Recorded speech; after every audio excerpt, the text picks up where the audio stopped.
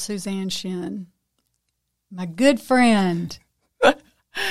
Yes, we're here together, sitting in the same room, which has been amazing. a long time. Yeah, it has been. It's been maybe a little month of Sundays. At least a month of Sundays. So, but anyway, you and I, we have done a lot together. We've sat with mics many times and talked about Jesus. Oh, yeah. And now we get to do it again. So. And had so many fun times. Yeah. I mean, God is so gracious and good to give us those incredible memories with incredible friends. Yes.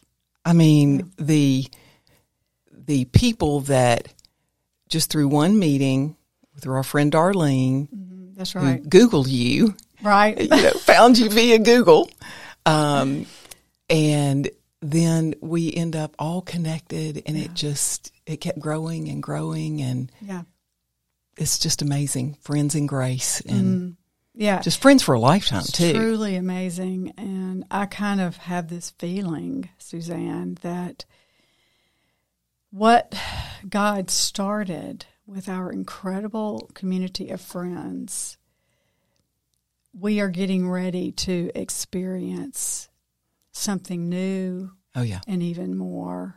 I think the best is yet to come. Absolutely. Absolutely. I couldn't agree more. Yeah. And just like when you and I started out, we hadn't seen each other in quite some time. Yeah. I hate to admit. And life has been busy for everybody. Right. And we've all had things going on. But that's the wonderful thing about being in the Lord. Right. We just pick up where we left off. That's right. And we just get to keep going forward. Yeah. Jesus was always going forward, wasn't he? Yeah. He never told anybody, stay back. I don't want, I don't want any part of that. Or, you're going to have to be here for a while till you learn your lesson or whatever. He was always going forward. Yeah. And I believe he wants that attitude in our mind's framework. Go forward. Right. Just keep going forward. Keep going forward. Right. Because he always has more. He always has better. Yeah, and I have this thing about the great I am, Yahweh, who is and was and is to be. And the fact that, as individuals, we can know that he was there in our past. And, when you do come into the revelation of grace, there comes such a rest, but there also comes this restoration of all that was lost, this healing of wounds and all of that. And so he was there. That question of where have you been, that's all settled, and you realize that he lives outside of time. He entered time so that he could become human, bear our sin, and all the stuff that we talk about. But then we get to always, as a new creation, live in that fresh slate moment of eternity where the past is taken care of. The past is a memorial to his goodness. Yeah, absolutely. Yeah. Absolutely. No matter what has happened or how much we feel like it was a disaster. Right. Or, I've made those mistakes or the woulda, shoulda, couldas. Yeah. I have a friend that used to say, woulda, shoulda, coulda. When you know better, you do better. And I say that quite often to people. But that's interesting. You should mention that this morning. I was writing about eternity. Yeah. Lord, give us that eternal perspective. As I said to somebody I was on the phone with yesterday, the problem is not the problem. The problem is our perspective. Yes, of course. And we, unfortunately, are so tied to this earth. We're so planted. We oftentimes can't see anything beyond, our little next week or tomorrow or whatever. And we're so bound even to the past. Well, if this hadn't have happened, I wouldn't be here, et cetera, et cetera. And what the Lord has just been impressing on me, take the limits off, please. Amen. Can you just please take the limits off? Yeah. And just let me be me? Yeah. Let me roll up my great big sleeves. Right. And let me, not me, Suzanne, exactly. but me, God, right. roll up my big sleeves.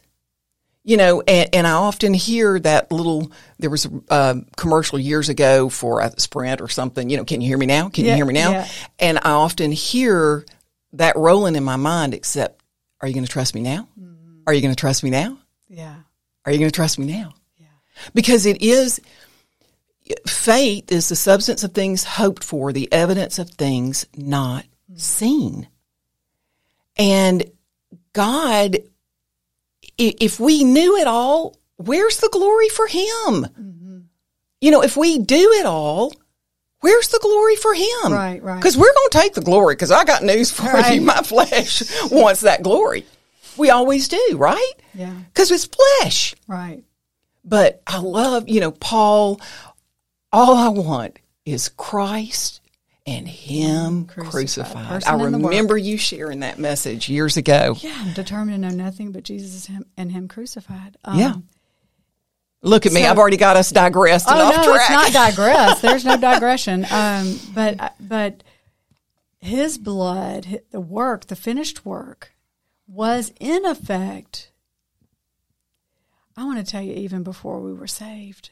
Yes. Because it pleased God to, by his grace, to save Paul at just the right moment to reveal his son to Paul, who had been a blasphemer, who had been a murderer of Christians and an insolent man. He referred to himself as that. And as you say, that there's times that we were victims of unfair treatment or abuse or misunderstanding or whatever. So we could be the perpetrator, we could be the victim. All of that is in the category of the blood covers it, right? The blood covers it. Yes. And so Jesus, the great I am, has gone into our past and was there in our past. And he has covered it all with his blood. But also, as we began at the beginning talking about good times, there are also good times. And throughout the history of God's people, they've remembered the good times, right? They remembered coming through the Red Sea, and they kept on telling it to their children, and they kept on talking about it. Oh, yeah. So we remember the good times. But this is what the unlimited supply says to me, is that, there's more. Yes. There's more. Yes. And so I got goosebumps thinking of sitting here with you and God saying, Suzanne, Tricia, there's more. You thought that was good.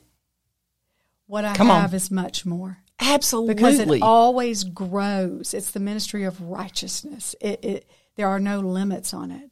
Well, and that sparked my thought about the children of Israel, where they got into trouble.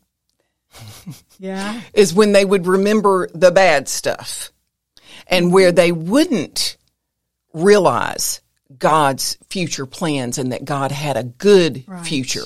He said to Moses, tell my with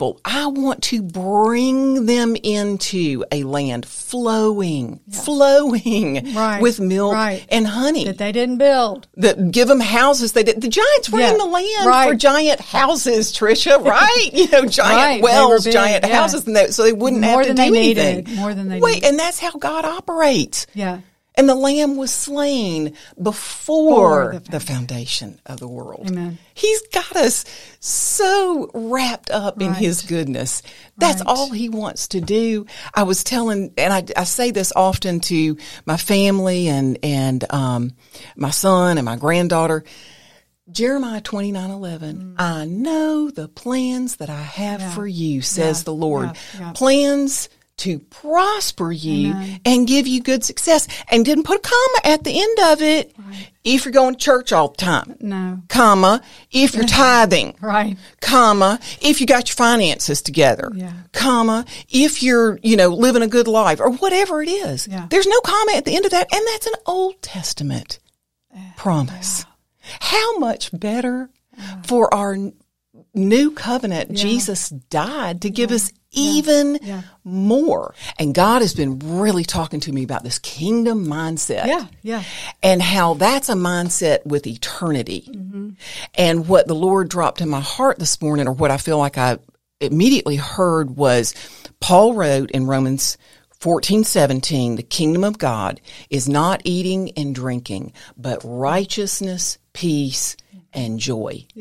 And it made me think of those three things, made me think of Jesus saying the kingdom of God is like a man who sows seed, right? Yes. And some comes up, and he talks about in Mark chapter 4 about how it grows. But he also, Jesus referenced many times, 30, 60, and 100-fold. Right.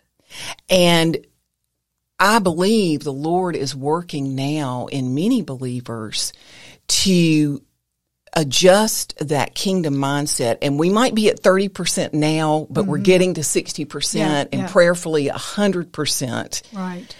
Where we can experience that true joy all the time, that true, we can live in that state of righteousness. But it made me think of Abraham was sort of living in that 30, 60, 100-fold. Faith is going through that process of 30, 60, 100-fold manifestation, if you will. We want it all now. But God sees the whole parade. We see one float going by, one float at a time. But God sees that whole parade. Yeah. He sees the 100%. But sometimes that 30 and 60, it's like a man who sows seed in the ground. It's not going to come up in 2 hours. Seed time and harvest. Right. Genesis 8:22. Seed time. We don't like that time part. We just wish that wouldn't go away. Abraham is a picture of patience, isn't he? Yes. So I don't mean to get us off track, but you do. When you farm, when you grow things, you have to be patient. Yeah. It's not going to just spring up overnight. Well, I think that,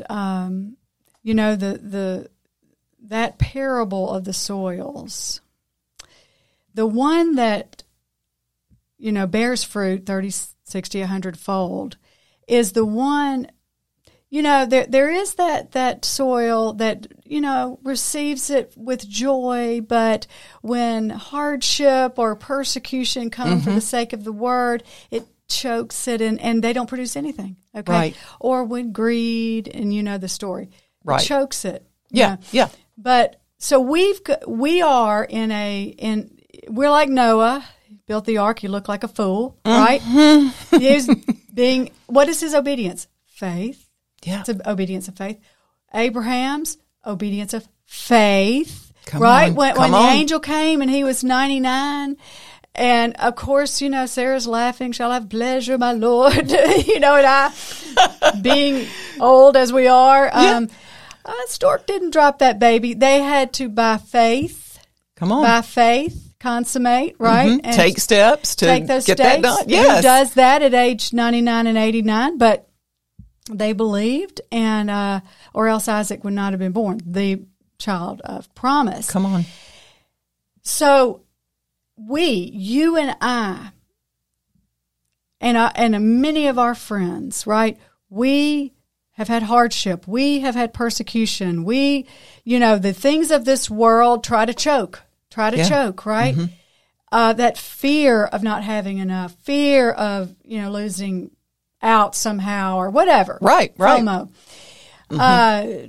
But we press through that, keeping our eyes on Jesus. Amen. Right? Keep your eyes on Jesus. And now, after years of this, right? Yeah. Years of this, we are now in a position, by virtue of time and trusting in the faithfulness of God, to be the crazy ladies in our families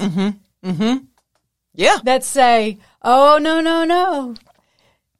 Something good's coming. Come on. When everything seems to go against God's promises, we have hope against that. We're those crazy people in our families, right? Exactly. As I texted you a couple of weeks ago, there is an element, and we believe that he is. That's it. And that's it. Right. Just got to believe that he is. And I often find myself going through the house or whatever, or I might be driving down the road and say, Lord, I believe that you are. Yeah, the great I am. The great I am, as it ties back to what you were just saying. Yeah. And then hooked onto that is, and he is a rewarder. A rewarder. Yeah, of those who seek him. Come on. And Abraham wasn't perfect. No. Noah wasn't perfect either. We know that. Right. But we know from the Abrahamic covenant that it was God put him to sleep. Right? Genesis 15. God put him to sleep, and he bound himself to the covenant. It was an unconditional covenant made within God himself. It wasn't dependent on Abraham's behavior. This is a righteousness of faith in his righteousness. In his righteousness. Yeah. Jesus did it all. Mm-hmm. Jesus did it all, paid it all. I love that song.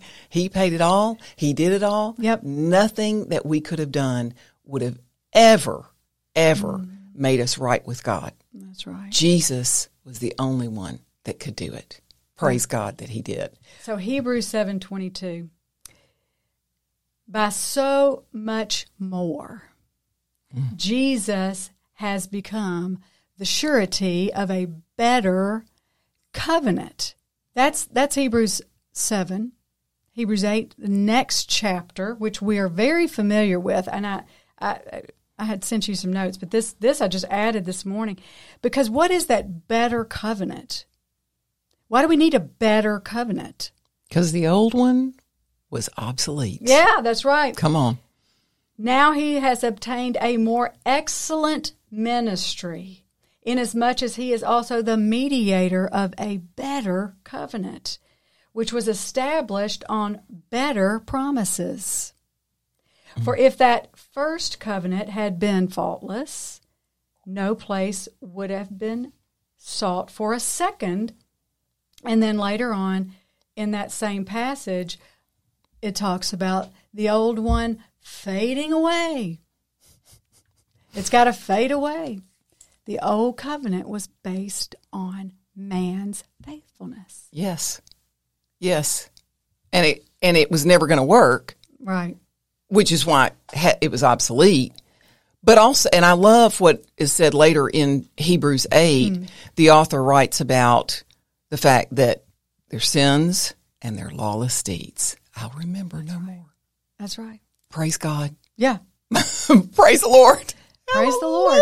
So that is the deal for us. Slate wiped clean, not once, but forever. The new creation this is what the new covenant has made us to be daughters of God. New creation in our spirit with no sin, no history of sin, no future of sin. Brand new. Always. Totally forever right. Yeah. With God. With God. Amen. With our wonderful Daddy God. Now tell me that's not a better covenant than having to throw a lamb on the altar every year or every time you sin. Tricia, I have tried several times in my small mind to think back. I'm so grateful I was not living back then. Yeah.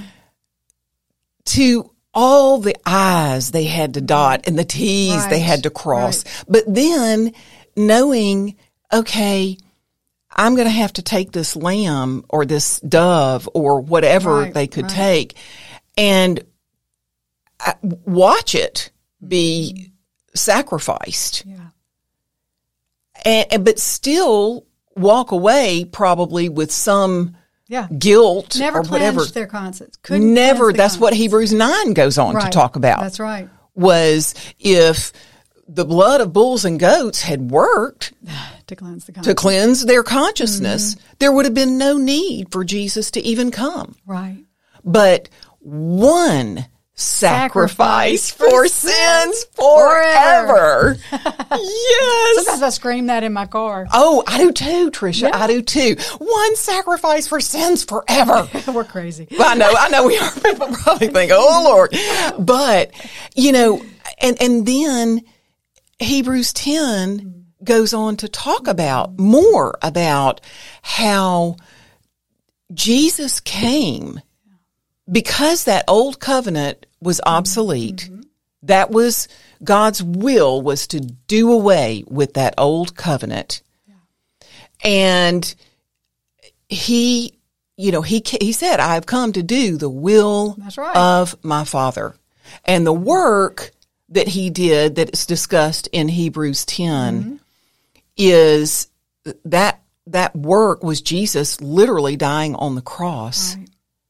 And then he sent us that wonderful witness, the Holy Spirit, to remind us, all my life, and I know you and I have had this discussion before, but, John 16 talks about the bony finger. This is not what Jesus said, but this is how people interpret. Yes, the conviction of the Holy Spirit. The conviction of the Holy Spirit. And I was brought up thinking the Holy Spirit was to convict me, to tell me how I'm doing everything wrong. And I remember where I was driving the day that realization came that no, the Holy Spirit was sent to tell you how right you are. That's right. With God. Changes everything. It changes everything. Yeah. To remind us that he will not remember our sins. And that, I love that you brought up the will of God. Yes. As it is stated in Hebrews 10, is to take away the first, the old covenant, and establish the second, the new covenant. Yes. Which has sanctified us. Forever. Yeah. By the way.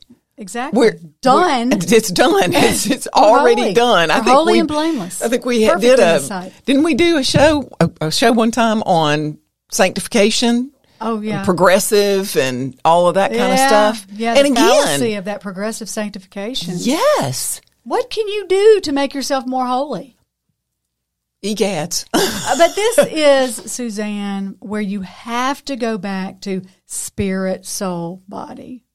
You're right. You have You're to absolutely say right. Spirit. Mm-hmm. Okay, we are a spirit. Yes. Made alive by Jesus Christ. There was a circumcision of the flesh so that now our identity is not in what we do, it's in this perfect work of Jesus Christ. We are joined to the Spirit. And over here, there's still sin in the flesh, but that is not who we are. So you are already holy. Live that out. Yes. Live that out. Believe right. Live right. First, believe right. And then you can. And the progression is the progressive manifestation of what has already occurred.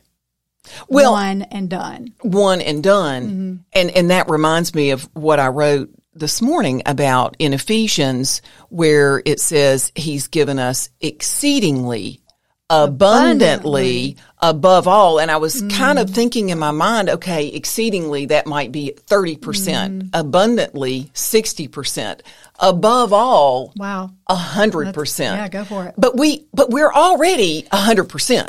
We're there already. What is it that is the key in that Ephesians 3:20 that you're talking about is in the preceding verses, which is to know. Yes. And to comprehend, and that word, take it, seize it, receive it for yourself.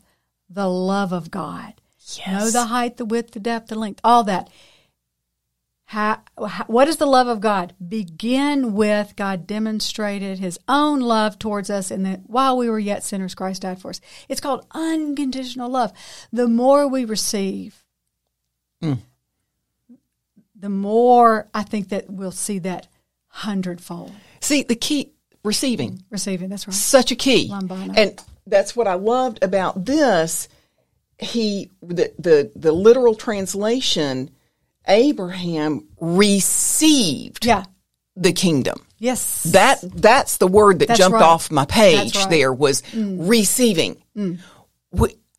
We, many of us were brought up in religious circumstances. Well, you got to give, you got to sacrifice, you got to do that. You got to pay for it. You have to. Right. Absolutely. We call it there's a price. Dead work now, but right. But good works are overflow. Dead works are trying to climb and earn. Mm-hmm. But we were never taught anything about receiving. No. And the flesh doesn't really, in all honesty, like to receive. No. Oh no, I can't take that. Oh, you shouldn't have. I can't do that. I can't take that. Yeah. But it takes humility to receive. Yes, it does. Because it puts you, and it's just receiving, and it's similar to praying, that puts you in that posture of grace. That's right. Of, okay, when you pray and trust the Lord that He's capable, right, and He can do it, that puts you in a posture of receiving from Him. Right. And as you said, humility and receiving grace. At the cross, everything we would need, everything was provided. When He became sin that we might become the righteousness of God in Him, and He rose again from the dead, seated in heavenly places in Christ, that is the place of provision. Heaven is the place of provision from which grace flows. So for every demand, there is the supply, right? There's an unending supply. So our job is not to, faith isn't trying to get something. Extracting it. It's simply receiving what's already been provided through His grace. Yes. So that is the point of, Jesus says, without me, you can do nothing. We're a branch. He's the vine. Everything flows from Him. Our job is to abide. Our job is to rest, right? Rest and receive. You mean if I'm working, God's resting, and if I'm resting, God's working. What? Yeah. You mean He can actually handle it? I was straightening up upstairs earlier, and I have a pillow. I have a lot of pillows with words on them. I do too. This one says Waymaker. I noticed it. It might not be there when you leave. When I leave. No, you might. You're coming home with me. Yeah, put your sticky fingers on that. But I was straightening up, and I have 2,000 songs on my speaker right now on my system playlist, and so I'm putting that pillow in its spot. And on the speaker, this is not possible without God. Oh, my gosh. Waymaker, miracle worker, promise keeper, light in the darkness. Wow. Even when we can't see it, He's working. He's working. Even when we can't feel it, He's working. He's always working. He never stops working. The more we can get that in our heads and get our hands open, not clinging, striving, let go, right? Yeah. Rest. And even the simplicity of it's hard to hold hands with a child if their hands are clenched in a fist. Right. And it's hard to give them anything. Yeah. It's hard to give them anything. Yeah. If their hands are clenched in a fist. Death once held us in its grip. And by the blunder of one man, Adam, right? Death reigned as king over humanity. But now, how much more are we held in the grip of grace and continue reigning as kings in life, enjoying our regal freedom through the gift of perfect righteousness in the one and only Jesus the Messiah. Wow. Goosebumps. Absolutely. So you talk about us gripping. He says, let go. I'm going to grip you. You let go and receive. I got it. I'm holding you fast. I still have, you did at a conference years ago, the grip of grace, yeah. Yeah, and on it has the heart, and it's in my drawer. I use it all the time in my kitchen drawer, but it's gripped by grace. Yeah. And we don't realize that he's got his strong grip is on us so that we can let go. Yeah. And receive. Oh, wow. Held by him in his arms. Strong arms. Long arms. You can't ever get away. Big hands, and when you were doing your second book, I remember I had a sort of, not a vision, but just an idea of just God's great big hands, always trying to hand us things. And on that book, you've got these mountains that are kind of split, but it just reminds me of, even those mountains are just minute to his great big hands. Yeah. Sometimes I think of mountains as being like his shoulders. Like, I can't even imagine how big they are, but he has broad shoulders and he carries us on his shoulders, He does. In Hebrews 6, for when God made a promise to Abraham, because he could swear by no one greater, he swore by himself, saying, surely blessing I will bless you, and multiplying I will multiply you. And so after he had patiently endured, he obtained the promise. That by two immutable things, that's speaking of his promise and his oath, his promise to bless us and his oath to back it up with his authority, his name, he is the guarantee, can't break his word, in which it is impossible for God to lie. He has to bless us. Come on. This better covenant with Jesus as the guarantee says he has to bless us. Yes. We're not forcing his hand. We can't do anything. You know why? Because he already did it in the finished work of Jesus Christ at the cross.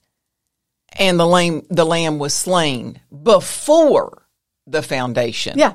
Always his plan. Always. Yeah. Nothing took him by surprise. Right. Are you saying nothing took him by surprise? I am saying that my mother used to say, God is not an ambulance driver. He doesn't just arrive on the scene and try to figure out what to do.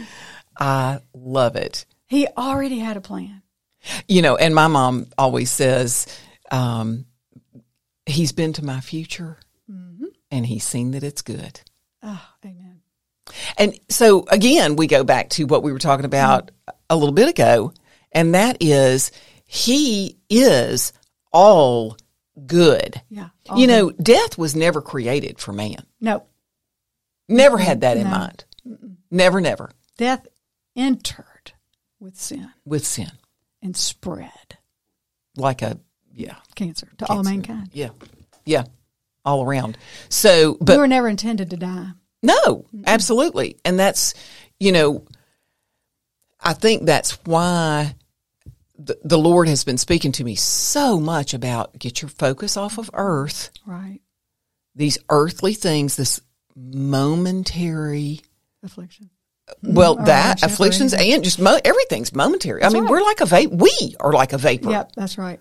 We might be on this earth 55, 60, 75, 80 years, whatever. That's a vapor. Mm-hmm. We can't even wrap our minds around what eternity is. Right. And yet God has already got it mapped out for us. And he knows our place in eternity. And that key word there is eternity, because that is the ultimate hope, right? Yes. Eternal life. So whatever happens, that is a done deal. But go ahead. No, you go ahead. But we have this picture of Abraham, to me, which tells us this is what life in the here and now can look like. Yep.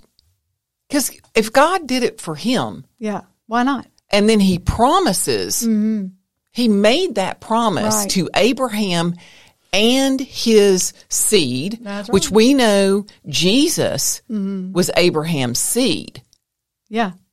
And therefore, in Galatians, we are heirs. That's right. According to the promise. According to the promise. Because we belong to Jesus. Right. We're his. That's right. Forevermore.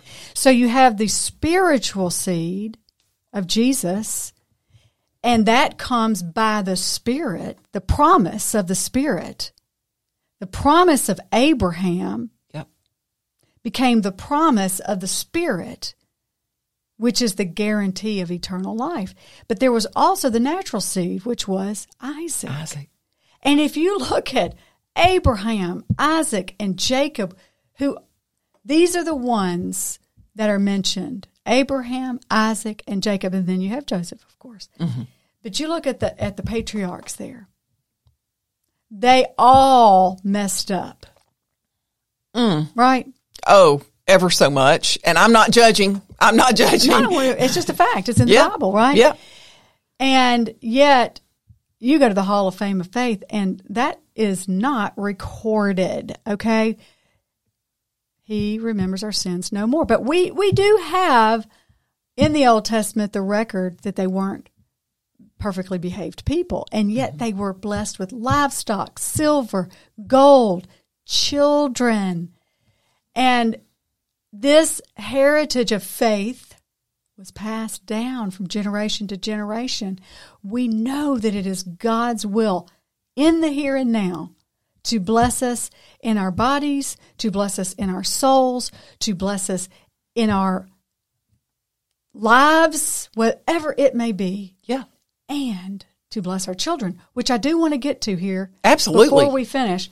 But I want to keep going with this Hebrews 6, in which it is impossible for God to lie. We might have strong consolation, that is, speaking of Jesus, who have fled for refuge to lay hold of the hope set before us. This hope we have is an anchor of the soul, both sure and steadfast, and which enters, this strong consolation, this anchor for our souls, enters, so you know, it's talking about Jesus, right? Come on. Enters the presence behind the veil, speaking of the Holy of Holies, right? The presence. So Jesus went in. We know Jesus is the veil that was torn. It's his flesh. He went into the Holy of Holies to sprinkle his blood on the mercy seat. His blood, the mercy seat, represents Jesus. Amen. He is our propitiation for sin. Love it. The ark underneath, that box of wood, represents his humanity, and everything, the three things in the box represent, and that everything mankind has done wrong. Yep. They broke all the commandments. They didn't respect his authority. They complained about the manna, his provision. Covered. Mercy triumphs over justice. Judgment. Right? Yep. Judgment. Mm-hmm. And he became our high priest. Opened it up. He opened it up. No longer would there only be one human being who could go in there into the presence of God. He became our high priest, opening up the Holy of Holies. Which, and we are now kings and priests. That's right. Jesus are. That the priesthood of believers was always his dream. Yes. Always his agenda. Yes. His vision for us. You know, and I think of that song, King of Kings and Lord of Lords, and I used to think king of, like, kings, like worldly kings. But that song is talking about us. Yeah. Jesus is king of us and we're the kings. Lord of us. Yeah. He has given us authority over snakes and scorpions and over all the powers of the enemy. He has given us authority in our world for our family. We take authority for our family. Yes. I was doing that this morning. Mm-hmm. Some situations, I'm taking authority as a mom. Amen. Yes. You know, these children and these grandchildren, they are gifts from God. Absolutely. The devil can't have them. Absolutely. No. The devil can't touch them. Salvation is in our house. And that's word, right. Salvation, that's not just eternally being with Jesus, right, salvation. Soteria. Yeah. That is, you know, health, healing. That's one of those wholeness words. Right. Peace, shalom, yep. you know, everything. All of that. Encompasses all of that. Yes. Yeah. Salvation is in our house. That's right. And with our children and their children. Yes. And the promise of the Spirit was given not only to us, but also for our children. Yes, absolutely. You know, when I pray for my kids, I go crazy. Like, I don't want any halfway. Right. I want the whole shebang. And you know, isn't Jesus in heaven praying for us? Mm-hmm. Our Daddy God loves, if we think we love our children. Yeah. How much more does he? How much more? Yeah. Yeah. Wow. All right, keep going. And so this strong consolation, encouragement, confidence, indwelling strength. I looked at a couple of commentaries on this. Mm-hmm. Matthew Poole. We have a strong consolation such as will vanquish all fears and doubts and jealousies and sorrows and distractions, putting the heart in a quiet, peaceful, settled frame and establishing it. I loved that when you sent that to me. I really focused on that. I loved many of those words. Yeah. Peaceful, putting us into a peaceful state. Right. I think so many times back on when I first met you and several of the ladies that had been, and men too, but I was primarily around several of the ladies that had been around you for a long time and under your teaching. And I just remember thinking, they just float. They just, you seem so peaceful. And you are. You all are very peaceful. But that comes out into the world where it makes other people jealous, if you will, of what and it makes them interested and curious as to why are you so peaceful? I've had a lot of people say, I want what you have. And I say, you already have it. Actually. Yeah. So back to that promise in Hebrews 6, the promise of Abraham, that God would, he says, I will surely bless you. Surely with blessing I will bless you, and multiplying I will multiply you. This goes back to Genesis 22, okay? Mm-hmm. That's what the writer is referring to.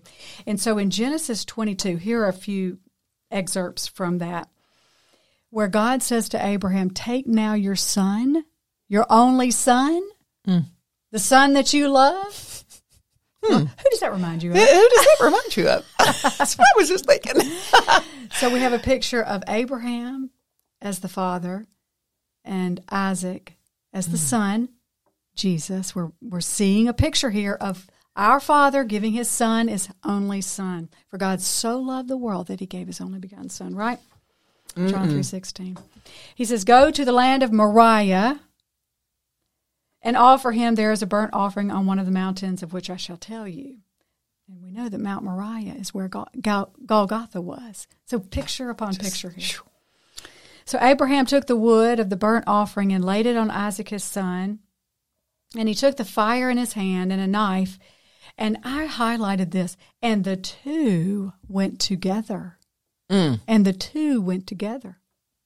I don't know that I've really recognized that before. Never jumped out before until today. Together, they went up the mountain. Wow. We are talking about a covenant made between the Father and the Son. New covenant. An intrinsic covenant. Yeah. That we are the beneficiaries of. But we aren't signers on that contract. We only get the blessing of it. Yeah. Yeah, and when you, I mean, that whole, I think back the way I learned the whole picture of Isaac and Abraham. Oh, yeah. Yeah. You're laying your Isaacs on the altar. Oh, that my goodness. Yeah. You got to sacrifice something. You have to. You've got idols in your life or whatever, and those are your Isaacs and blah blah blah. And the whole time it was a picture of Christ, right? And He's Father, the hero. He is the hero. Nice. Oh my goodness. Yeah. All right, and you keep reading because you're going to come to my other part of that verse. I haven't ever actually. I don't think I've ever realized that they went up together. Just that phrase, Father and the Son. Pretty amazing. And we know from Hebrews 11 that Abraham did this. This was obedience of faith, right? Right. He did this knowing he so believed the promises of God and this only son that he had, through which all of the promises would come, that he could put that child on the altar and God would raise him from the dead. Absolutely. Because he told the servants, we shall return. We shall return. Shall return. Excellent. The two of them would return. I'm seeing that now. This is Jesus rising from the dead, right? Yes. This was the plan of God. Yes. I mean, I'm just seeing goosebumps. Okay. Yep.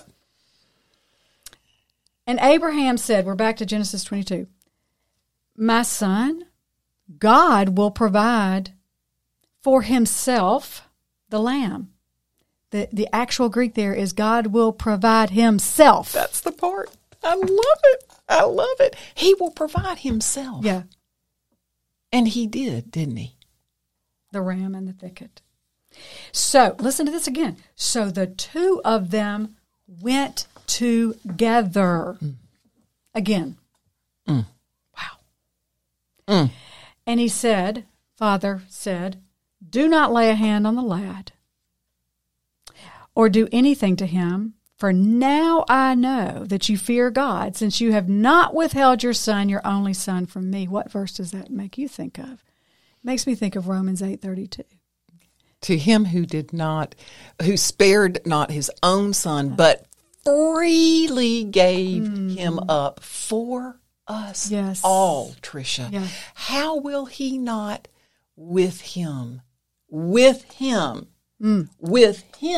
also freely give us all things? That's what I was thinking about earlier. I was thinking about that verse. Awesome. I'm so glad I love it. So good. Freely give us all things. With him, freely gives us all things. With him. He's our strong consolation. He's our guarantee. He's our surety. Yes. Of all things. Does that just mean spiritual things, Tricia? It means everything, because we see the life of Abraham that God provided everything. In all ways. Yeah. In every way possible. He never, and I think back they were nomads, and so forth, but God supplied. Yeah. The water, the wells. Everything. All along the way. How shall he not with him also freely give us to him who receives the free, I'm going to put in parentheses, the free gift, the free gift of, or the abundance of grace and the free gift of righteousness. Right standing with God. Go to the throne of grace boldly, parousia. Yes. And receive. Oh, my goodness. I'm thinking about the mercy seat. Okay, go ahead. Okay, then Abraham lifted up his eyes and looked, and there behind him was a ram, which is a picture of Jesus, caught in the thicket by its horns. So Abraham took the ram and offered it up for a burnt offering instead of his son. The substitution. Trading places. Trading places. Yeah. Everything that Jesus is now ours. We are, as Romans 8 says, heirs of God. Not even everything God has, but heirs of God. I don't know that I've really thought about that. That is awesome. Yeah. And he traded in his heavenly kingship and came down here to be a human being, to be man. Right. To finish the work. And so that we could trade places now. Yeah. Yeah. But yes, the Son of God became the Son of Man, that the sons of men could become sons of God. Look up, I want to hear what the Passion says. Romans 8:15 and 16. Romans 8:15 and 16. And you did not receive the spirit of religious duty, leading you back into the fear of never being good enough, but you received the spirit of full acceptance, enfolding you into the family of God. And you will never feel orphaned, for as he rises up within us, our spirits join him in saying the words of tender affection.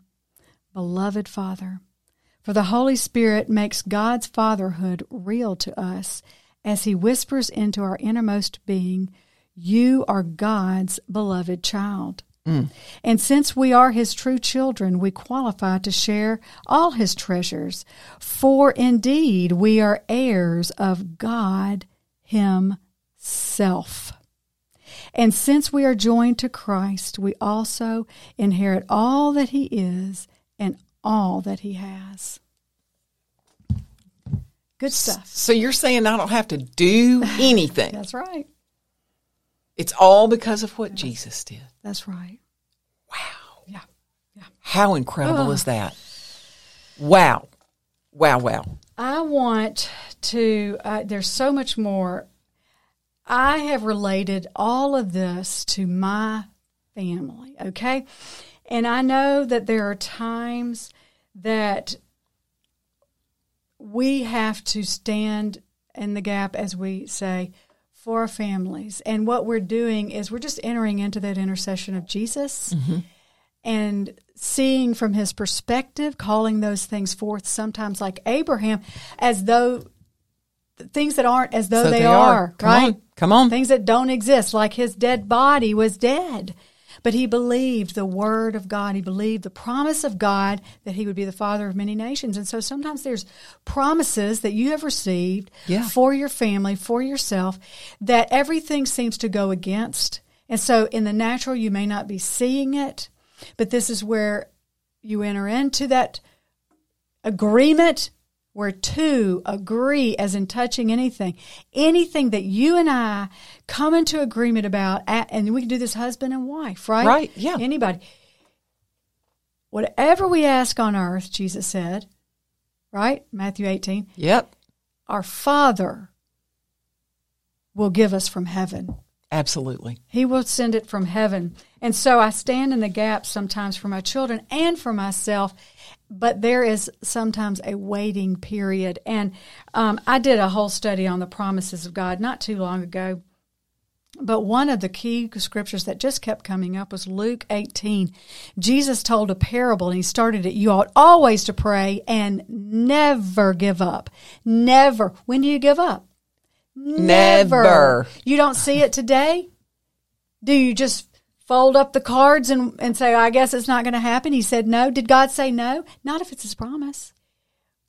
God was pleased with the work of his son. Amen. Yeah. Amen. Jesus said, the Father loves me because I lay down my life. Wow. And when you were just reading that about them, the Father and the Son going up together, it made me think of Jesus in the garden praying, you know, and saying, yes, and then saying, nevertheless, not my will, not my will, but yours be done. He took that cup of suffering and sorrow and pain and condemnation and sin and everything. And separation from God. My God, why have you forsaken me? Woo.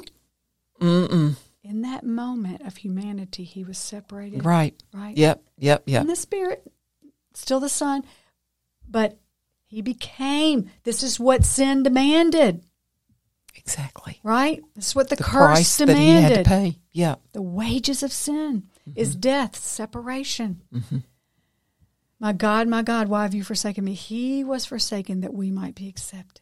Forever. And never, once we receive that gift of righteousness, we're forever right. Forever, right. He called God in that moment for the first time ever. He'd always called him Father. He called God, God. My God, why have you forsaken me? That we might call him Father. I just love it.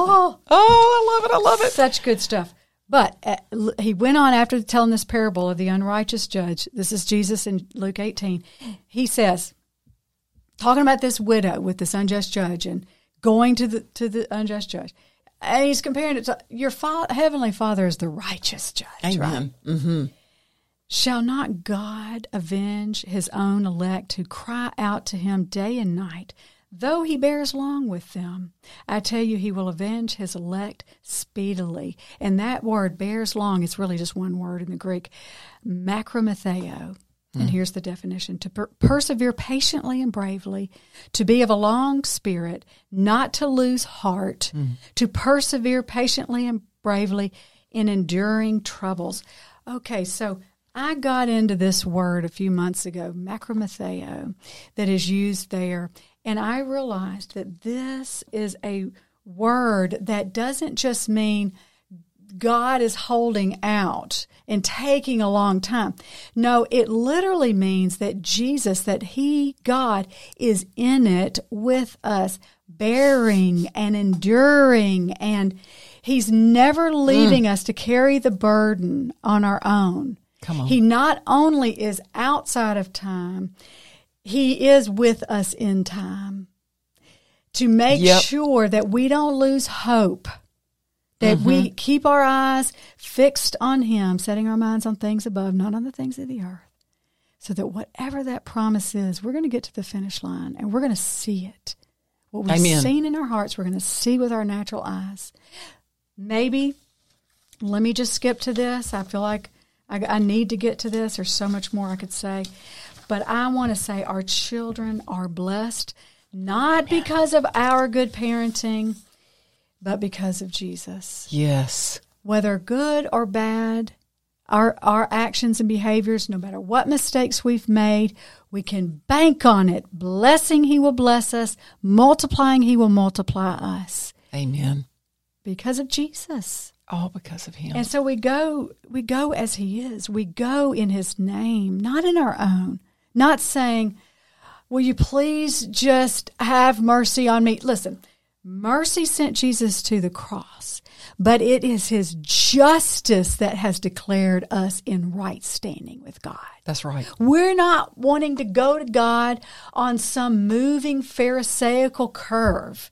No. We've got to have assurance. It can't be how sorry we are. It can't be, but we did all this good stuff. Oh, woe is me. Why is my child in trouble? No, just go back to Jesus. Go back to the cross. Go back to the resurrection. Go back to that place seated in heavenly places and say, that is my That's right. surety. That's my inheritance. That's what you bought and paid for, Jesus. That's what you bought and paid for. That's right. God thinks generationally. That's right. He really does. I mean, when He spoke to Abraham about his seed, He was looking at his seed was Jesus. Right. The promise. And He thinks generationally. And again, this is the whole time and space thing that we can't even wrap our minds around. Right. But He can. He can be everywhere all at once. Yeah. Because He is God. And He can be with that child that maybe has taken a wrong turn. Right. That is gone a different way than we ever expected. He's big enough. Yeah. And the promise still applies, even if that child has taken a wrong turn. That doesn't mean that God isn't able to turn that situation around. The prodigal son went to a distant land. Oh, man. Psalm 139 says, where can I go from your presence? Where can I go from your spirit? If I go to the depths, you're there. If I go to the far side of the sea, even there, your right hand will guide me. Amen. His arm is so long. You can't go. Your child cannot go so far that God's grace can't reach him or her. Amen. And I think it's important to go back to what you said. I think you said this a little bit ago, that we're covered by the blood, but remembering our children are covered by the blood. That's right. And, salvation to us and to our children and our children's children generationally. That's right. And, you may not be able to be with your children all the time or have input into their lives and so forth, but prayer goes much further than that. Yeah. Going to the throne of grace goes way boldly to the throne of grace. Right. All right. I think I'm just going to read here for just a minute. Okay. And let's just let it sink in. And listen, I'm going to read the first verse I'm going to read, and I think I've read it, I don't know, almost every time I've done anything these days, I read this particular scripture. 1 John 5. This is the confidence, the parousia, that we have in Jesus, that if we ask anything according to his will, he hears us. How do we know his will? His word. His word. So every scripture I'm getting ready to read to you, to anybody listening, is his will. That is his will. It's and that you simple. Can pray it and believe it. That's right. And if we know that he hears us, if Which I pray we do. his word, he's going to hear me. That's right. Whatever we ask, we know that we have the petitions that we have asked of him. So we can be thankful that he's already given it to us. And let me tell you what the very next verse is that oftentimes we don't read. Tell me. But I'm going to read it so that any parent out there who is praying for a child covered in the blood, listen to this. If anyone sees his brother sinning a sin which does not lead to death, he will ask. So we'll say, parents will ask. And God will give life for those who commit sin not leading to death. Amen. I don't want to list a bunch of sins.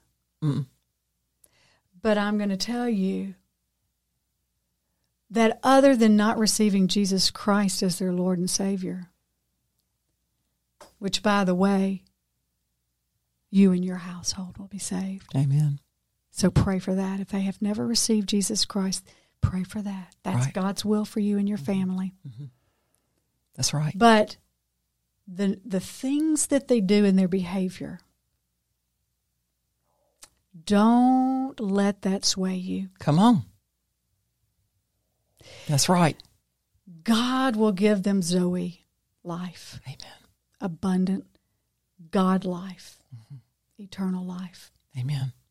Amen. So I'm going to read a few scriptures. This is the will of God for you and your family.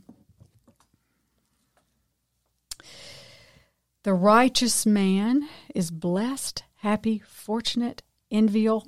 I'm reading from the Amplified. And as are his children after him. That's the will of God. I love it. What verse was that? Proverbs 20, verse 7. Okay. Now I'm going to read Proverbs 22:6 in several versions. Are you ready for this? All right. Well, this is the one we know. Train up a child in the way he should go, and when he's old, he will not depart from it. New King James Version. Listen to the NIV. Start off children on the way they should go, and even when they are old, they will not turn from it. The Message. Point your kids in the right direction. When they're old, they won't be lost. Amplified. Train up a child in the way he should go. Train up a child in the way he should go, and in keeping with his individual gift and bent, and when he is old, he will not depart from it. You know, some of us went against the grain with our kids and didn't put our kids in a box. I'm one of those moms. Oh, my goodness. Yeah. I felt like from the get-go that I wanted my children I wanted to water them, give them good soil to grow in. He causes the growth, right? They belong to him. Amen. Yeah, he gave them to me as a gift. But I wanted them to grow into whoever Amen. he wanted them to be with their gifts and talents. Oh, my goodness. I have 5 totally different children. They are not in a box. They all look different. They all, but they are my flowers. Yeah. They're blooming. Absolutely. Yeah. Isaiah 44. I will give you abundant water for your thirst, and for your parched fields, and I will pour out my Spirit and my blessings on your children. They shall thrive like watered grass, like rivers on a riverbank. I love that. Psalm 102:28. The children of your people will live in security. Their children's children will thrive in your presence. Grandchildren. I love it. It is God's will that your grandchildren thrive. Pray for your grandchild. Amen. Due to grace to thrive. Amen. Ooh. She's precious. Psalm 37 in the Amplified, verse 25. I have been young and now I'm old, yet I have not seen the righteous, those in right standing with God, abandoned, or his descendants pleading for bread. It's not God's will for our children to be poor. Well, that, and when that phrase, pleading for bread, and I don't know, I haven't researched it out, but it made me think of Jesus is not far off from them. That's Jesus right. is our bread of life, and he's not far off from them. And we declare it, but Amen. Jesus is their bread. Amen. And he is close. That's right. He is close right. to them, wherever they are. Amen. The descendants, I'm reading Proverbs 11:21. The descendants of the righteous will be delivered. Will be delivered. Isaiah 65:23 and 24 in the New American Standard. God's people. They will not labor in vain or bear children for calamity. For they are the offspring of those blessed by the Lord, and their descendants with them. It will also come to pass that before they call, I will answer, and while they are still speaking, I will hear. And don't we have God's promise, Tricia, that under the curse, you know, your children that are born to you will be captive. Right. And we see that a lot happening with the world's children. That's right. These days. They become captives to this ideology or, you know, this new thing or whatever. Right. But our children are different. Yeah. They're blessed. That's right. Let me go ahead and read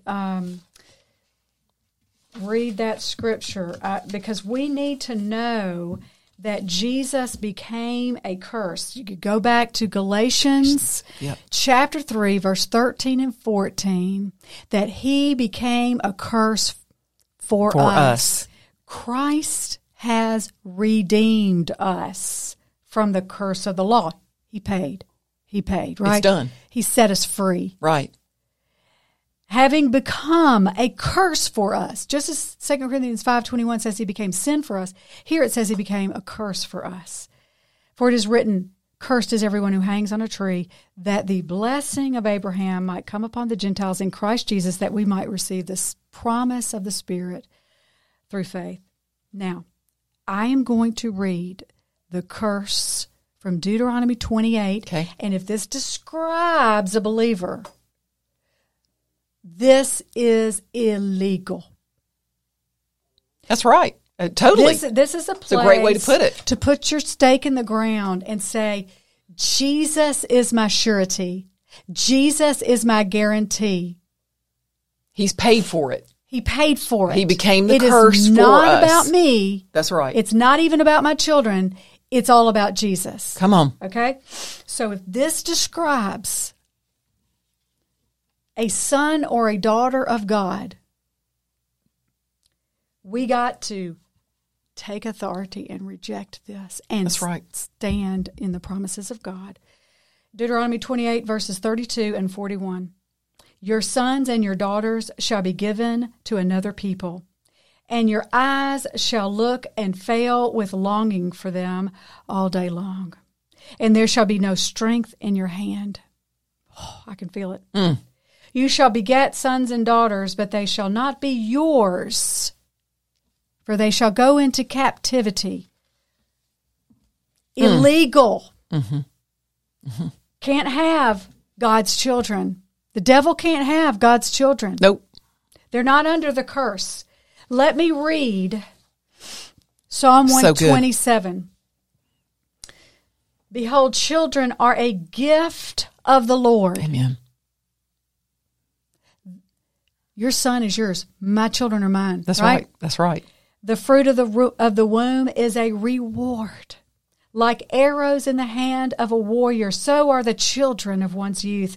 How blessed is the man or woman whose quiver is full of them. They will not be ashamed when they speak with their enemies at the gate. Let me read from another version.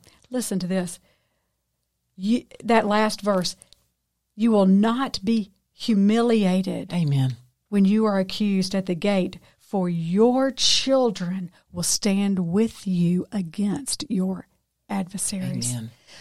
Amen. Wow. Amen. Why are our children quivers? Why are our children arrows in a quiver? They are weapons of warfare. That's right. Against the devil. Amen. Against his minions. Amen. So if anyone's children are under attack and seem to be taken captive by this world, no, we're going to take them back. Amen. And it's going to be restored. The devil is going to have a boomerang go back on him so bad. Amen. That we're going to get a restoration. Amen. As Jesus said, anything you lose. And I tell you what, if you are a believer and your children seem to be taken captive by this world, I call that persecution for the sake of the gospel, because you trained them right. Right. You believe in Jesus Christ as your Lord and Savior. You speak the gospel out. You trust in the Lord. Amen. And Amen. Therefore, Jesus said 100-fold in this time. 100-fold return. You will be restored just as Job, even more, because he got double. You're going to get 100-fold. Amen. Amen. And I also just want to speak to that, because I do have friends that, their children maybe have chosen different paths and, gone astray and so forth, and they're somewhat despondent. But, I do believe also it's so important for us to show the love of God to these children. For sure. Just love them where they are. And God's love can reach through and pierce any thing, any wall, any, hindrance that we think there is. God's love can do greater. And I think it's so important that we just pray and show love. Yeah, I forgot what the exact word was the other day, but it was about love, and I did a deep dive. I've just compiled such a list of scriptures about the kind of love that God has for us. And he says that we should love each other like that. Okay, it's not a demand, right? There's the supply, right? But it's called a fruit, right? The fruit of agape. It is a different kind of love than brotherly love. It's certainly not, lustful type of love, right? Erotic love. No, this is agape. Okay, so this is the kind of love that covers over a multitude of sins. The way this kind of love is described over and over and over in the New Testament, because that's a Greek word, agape, is it seems to oftentimes relate to dealing with sin. Yeah. Right? Oh, absolutely. Because that's when it's tested. Mm-hmm. But while we were yet sinners, Christ died for us. Wow. Before the foundation of the world. Yes, absolutely. Before we ever had a thought for him. For God so loved the world. Yeah. That not a sect of people that were behaving correctly. Right. Or not just the Israelites. That's why Nicodemus was taken by surprise. Right. Wait a minute. God loves us. Yeah. Hold up on the world. Right. I don't know about that. But he loves the world. That's right. John 3, we get to Nicodemus. John 4, who do we get to? The woman at the well. Right. But God didn't send his son to condemn the world. That's Verse right. 17, but that the world might be saved through him. Amen. Okay, a couple more here about children. I'm going to read Malachi 4:6 in the Amplified. He shall turn and reconcile the hearts of the estranged fathers to the ungodly children, and the hearts of the rebellious children to the piety of their fathers, a reconciliation produced by repentance of the ungodly, a change of mind in the ungodly. Wow. But listen to Luke 1:17, where this verse is repeated. I'm going to read from the Amplified again. And he will himself go before Jesus, this is speaking of John the Baptist, in the spirit and power of Elijah, with an unequivocal word, okay, in power, to turn back the hearts of the fathers to their children. Let me tell you, sometimes there's anger towards the children who are rebellious. Mm-hmm. Sometimes the fathers will say, "You're no longer my son." Right. That's right. That's an anger that comes out, and sometimes there is a line drawn to which the father might say to the son, "You've crossed the line with me. Mm-hmm. You're no longer my son." Mm-hmm. But that is something God changes in the hearts of fathers and the hearts of mothers. Just like you said, love will break through, right? Amen. Unconditional. So He'll change the hearts of the fathers to the children, and the disobedient and incredulous and unpersuadable, that would be the rebellious children, to the wisdom of the upright, which is the knowledge and holy love of the will of God. I am telling you, we need to close our eyes right now and see our children and grandchildren loving the holy will of God. And I'm just going to pray that right now. Father, I pray that you will turn the hearts of fathers and mothers who are angry with their children and don't know anything else but to shut the door on their children. I pray that you would change their hearts.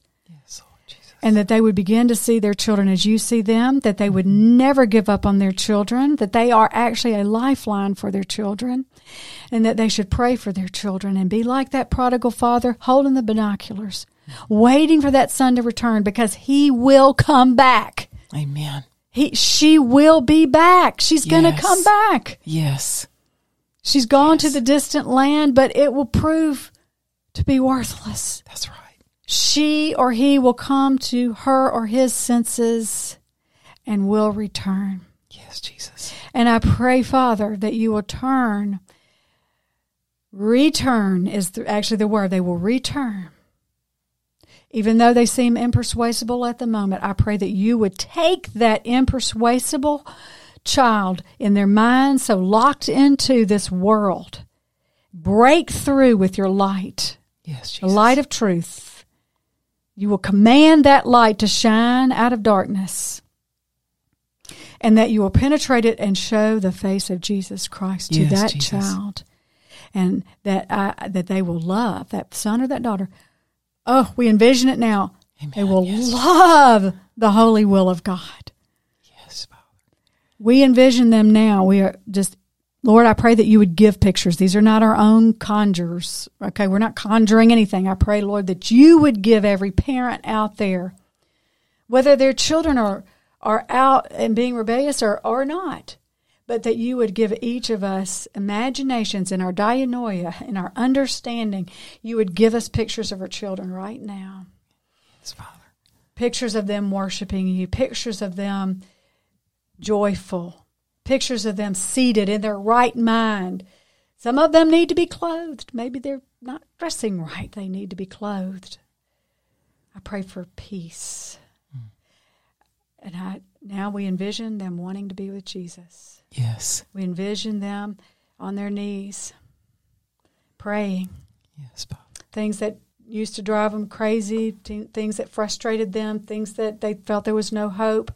Now we envision our children going before the Lord, going before you, God, going before the throne of grace for themselves. All this time we've been praying for them, well, they're going to go themselves. And it'll be between you and them. We won't even be there. That's right. We don't even need to be there. We don't even want to be there, right? It's your relationship with them, just like that woman caught in adultery. Just the two of you. Just the two of you. You know how to deal with it, Jesus, in ways that we never. What can we do? We can't get inside a person's heart, but we can pray that you do. Yes, we know it is your will. We pray it in Jesus' name. Hallelujah. I'm going to read just a couple more and we'll end, okay? You want to know the will of God? Isaiah 43. Do not be afraid, for I am with you. I will bring your children from the east and gather them from the west. I will say to the north, give them up, and to the south, do not hold them back. Bring my sons from afar and my daughters from the end of the earth. A few verses later, from eternity to eternity, I'm God. No one can snatch anyone out of my hand. No one can undo what I've done. If your little girl or your little boy receive the Lord Jesus as their Savior, as a child, no one can snatch them out of Jesus' hand, Amen. John 10, Amen. Or the Father's hand, John 10. Look it up. That's right. That's what John I was 10, just thinking of that through verse. 30. That's right. Exactly. That's right. Jeremiah 31. But now this is what the Lord says, do not weep any longer, for I will reward you, says the Lord. Your children will come back to you from the distant land of the enemy. There is hope for your future, says the Lord. Your children will come again to their own land. Praise the Lord. Their own land. Praise Isaiah 60, look and see, for everyone is coming home. Your sons are coming from the distant lands. Your little daughters will be carried home. Your eyes will shine, and your heart will thrill with joy. Mm-mm. And you know who they're going to come home first to? Is our Heavenly Father. They're coming home to us, and they're coming home to Him, whoever they are. Amen. And I'm going to read, this is a composite I came up with for Luke 15:20. Speaking of the prodigal son coming home. And the son got up and returned to his own father. But when he was still a great way off, his father looked off in the distance and saw his son returning. We're going to know. You parents of prodigals, you're going to know. You're going to see your son or daughter coming. Amen.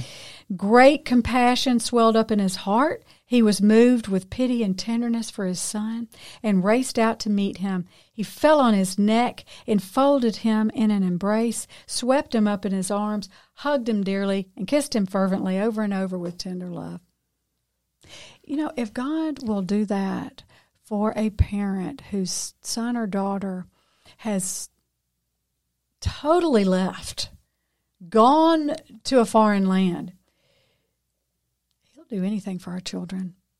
You know, when I was as you were reading that, I was sitting there reminding myself, as Jesus told this parable, He was speaking to Jewish people that, you know, it was their law that son should have been stoned. Oof. And so often we get caught up in a worldly system or the world's way of thinking of judgment, being judgment-minded. And you see this picture of our Heavenly Father, which is what Jesus was portraying, that loves us, loves our children. Mm-hmm. As my mom often reminds me, somebody had once told her, God doesn't have any grandchildren. Yeah. We think they're ours, but they're really God's. That's right. And how, if we know the love of the Father or think we've even begun to grasp it, how much more for our children? You know, go ahead. I was just going to say, and I know you haven't had yet the blessing of a grandchild, but it is truly so different. Yeah. And you feel so differently about that grandchild. So even if we think of God as, well, this is my child and this is, you know, therefore his grandchild, how much more? How much more? He loves him so much. And look at what this father did. Right. He didn't go out there and say, you scoundrel, you've been gone for, 2 years and I can't, blah, blah, blah, blah. No record of that. Nothing. Put the robe of righteousness on him. He did. The robe of the firstborn, the signet ring. The signet ring. In my name ring. You can have anything. Yes. It's all still yours. Son, huos, inheritor. Kill the fatted calf. Jesus. Bring Jesus into it. Sandals on his feet, son, not a slave. So much good stuff. So much good stuff. Hey, and parents are the pride of their children, the Proverbs say. Parents are the pride of their children. In other words, they're proud of us. If they're not proud today, they will be proud of us. They'll be Amen. proud to be called by our name. And then grandchildren are the crowning glory of the aged. We're not aged, of course. No. Nope. But No. we're old enough to be grandparents. We are. I I have a 33-year-old daughter. And I have he's nearly 35-year-old son. So, yeah. And my little grandbaby will be 5 in a month. And I Can't believe that much time has passed. I can't either. Wow.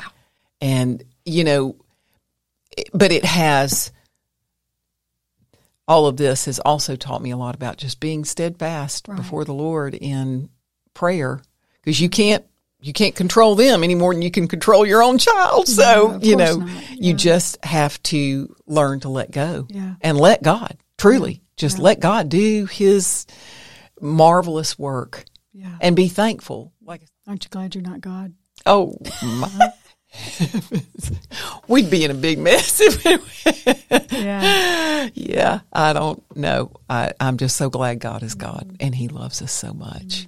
Amen. And I love you. And I love you. It's been such a joy today, Tricia. Thank you so much. It's been such a treat and such a blessing. Thank you. It has been a really, really a joyous thing, and I appreciate it so much. A Real View is brought to you by Parousia, a ministry devoted to boldly sharing the gospel of God's grace, freely offered to us through the finished work of Jesus Christ. Visit ParousiaMinistries.com for teachings and testimonies, as well as information on how you can order Tricia Gunn's highly acclaimed book, Unveiling Jesus, a verse-by-verse foundation of the message of grace. This show is made possible by the generous financial support of people like you who love this message of grace. Your tax-deductible gift to Parousia is greatly appreciated.